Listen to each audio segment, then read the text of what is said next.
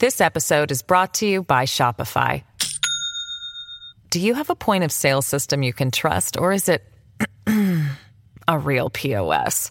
You need Shopify for retail. From accepting payments to managing inventory, Shopify POS has everything you need to sell in person.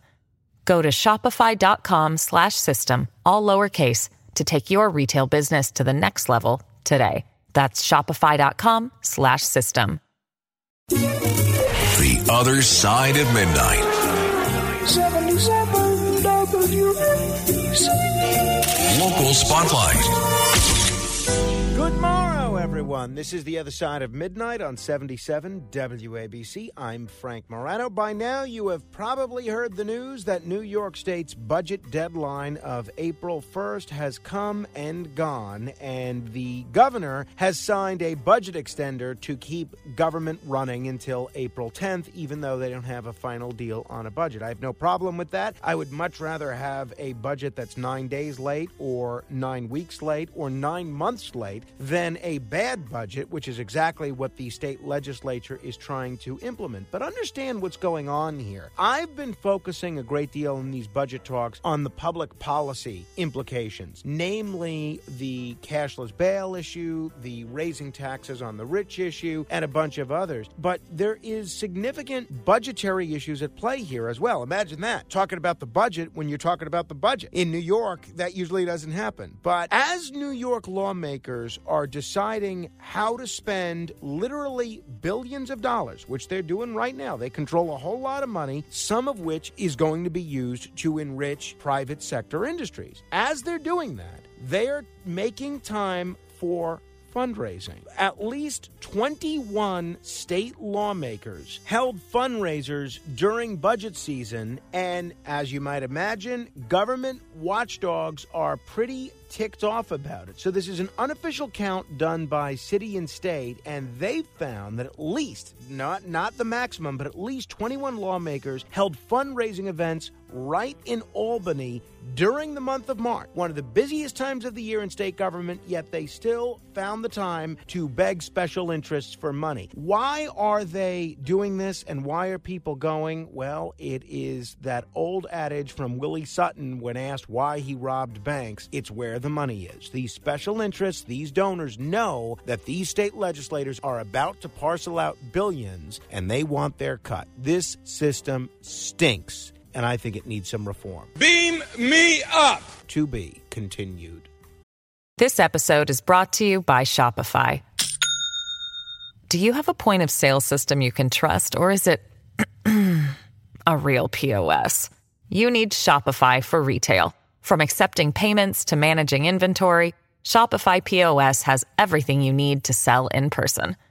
Go to shopify.com/system, all lowercase, to take your retail business to the next level today. That's shopify.com/system.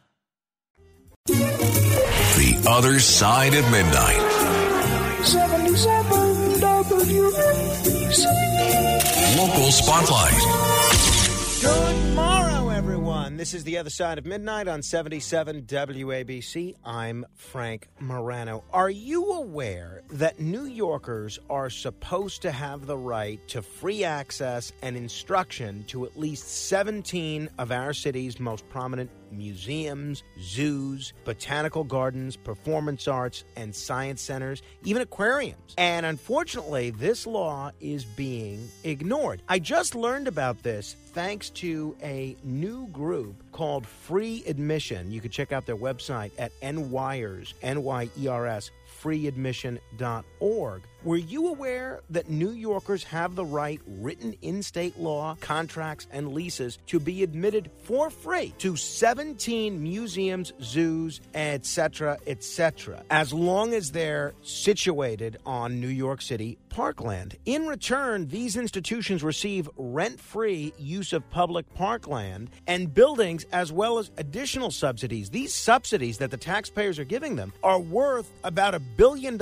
annually. However, However, the facts of New Yorkers' rights are sometimes ambiguous because our city leaders over the last 150 years have obscured these provisions of controlling laws and contracts. So I'm glad this group, Free Admission, has launched this campaign which is trying to raise awareness about our rights and about the free access that we have, and they're trying to make sure that these laws are being followed. Museums like the American Museum of Natural History, the Metropolitan Museum of Art, the Brooklyn Museum, gardens like the New York Botanical Garden, Brooklyn Botanical Garden, the New York Hall of Science, Brooklyn Academy of Music. Our city leaders really ought to get with the program on this. Make sure New Yorkers are aware that they don't have to pay because we're already giving a whole bunch of money to these institutions. If you want to make a voluntary contribution, that's your business. But New Yorkers should be able to have the right to access these institutions for free, as the law says. Beam me up.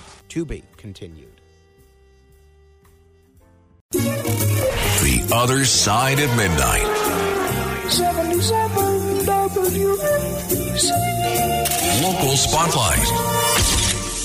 Dateline, Union County, New Jersey. The county is actually considering a change to its official seal. I don't know if you've ever seen the seal of Union County, New Jersey, but it depicts a Revolutionary War-era figure by the name of Hannah Caldwell being murdered by a British soldier. The idea, confirmed by the Union County Commissioner's chairperson, has met with a great deal of opposition from historical groups in Union Township, the area where the murder took place. See, Hannah Caldwell was the wife of the Reverend James Caldwell, who was with the Elizabethtown Presbyterian Church and chaplain to the 3rd New Jersey Regiment, who, according to the Union Township Historical Society, spoke out vehemently against King George III and the British government's policies of taxation without representation, unfair religious laws, limited public speech, that kind of thing. A British soldier fired his musket at her as she sheltered inside the parsonage June 7th, 1780 battle in the township, which was then known as Connecticut Farms. Seconds after being shot, she lay dead on her bed. That's what the seal depicts. So now the county is in talks about possibly updating the current county seal. And I think that that would be a terrible mistake. The picture is an artist's dramatization of this significant historical event. Barbara Lamort, president of the Union Township Historical Society, she argued against changing the seal. She said, and I think she's right, she told News 12, because she died, more young men and teenage boys enlisted in the New Jersey militia, and that made a difference. I completely agree. Hannah Caldwell on Union County seal promotes heritage tourism, and it promotes history. It might promote somebody to actually go and learn about New Jersey's role in the American Revolution. Why would we change this after all this time? Leave the seal as it is. And don't fix what ain't broke. Beam me up. To be continued. The Other Side of Midnight. 77 WABC. Local Spotlight.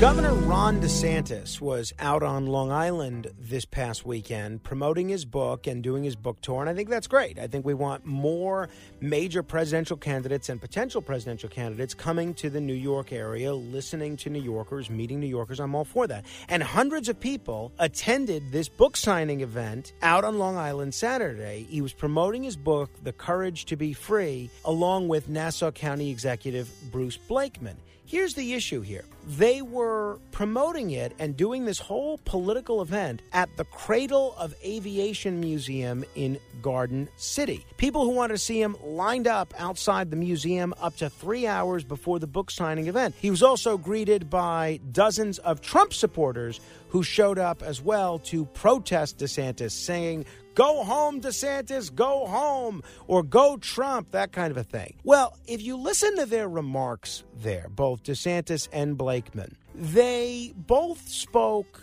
basically giving campaign-style speeches. It was blatantly political. It wasn't really much of a book promotion. It was all about promoting them as political figures and their whole political brand. I have been to a lot of book signings over the years in places like bookstores, not in a Nassau County facility, which is what the Aviation Museum is.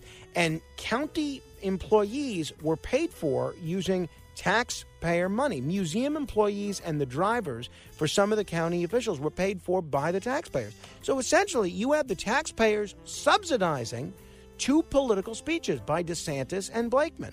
Now, I have nothing against DeSantis or Blakeman, but if they're going to give a political speech or give a speech benefiting DeSantis' book, do it in a bookstore. I'm sure there are plenty of bookstores out on Long Island that would have been happy to host them.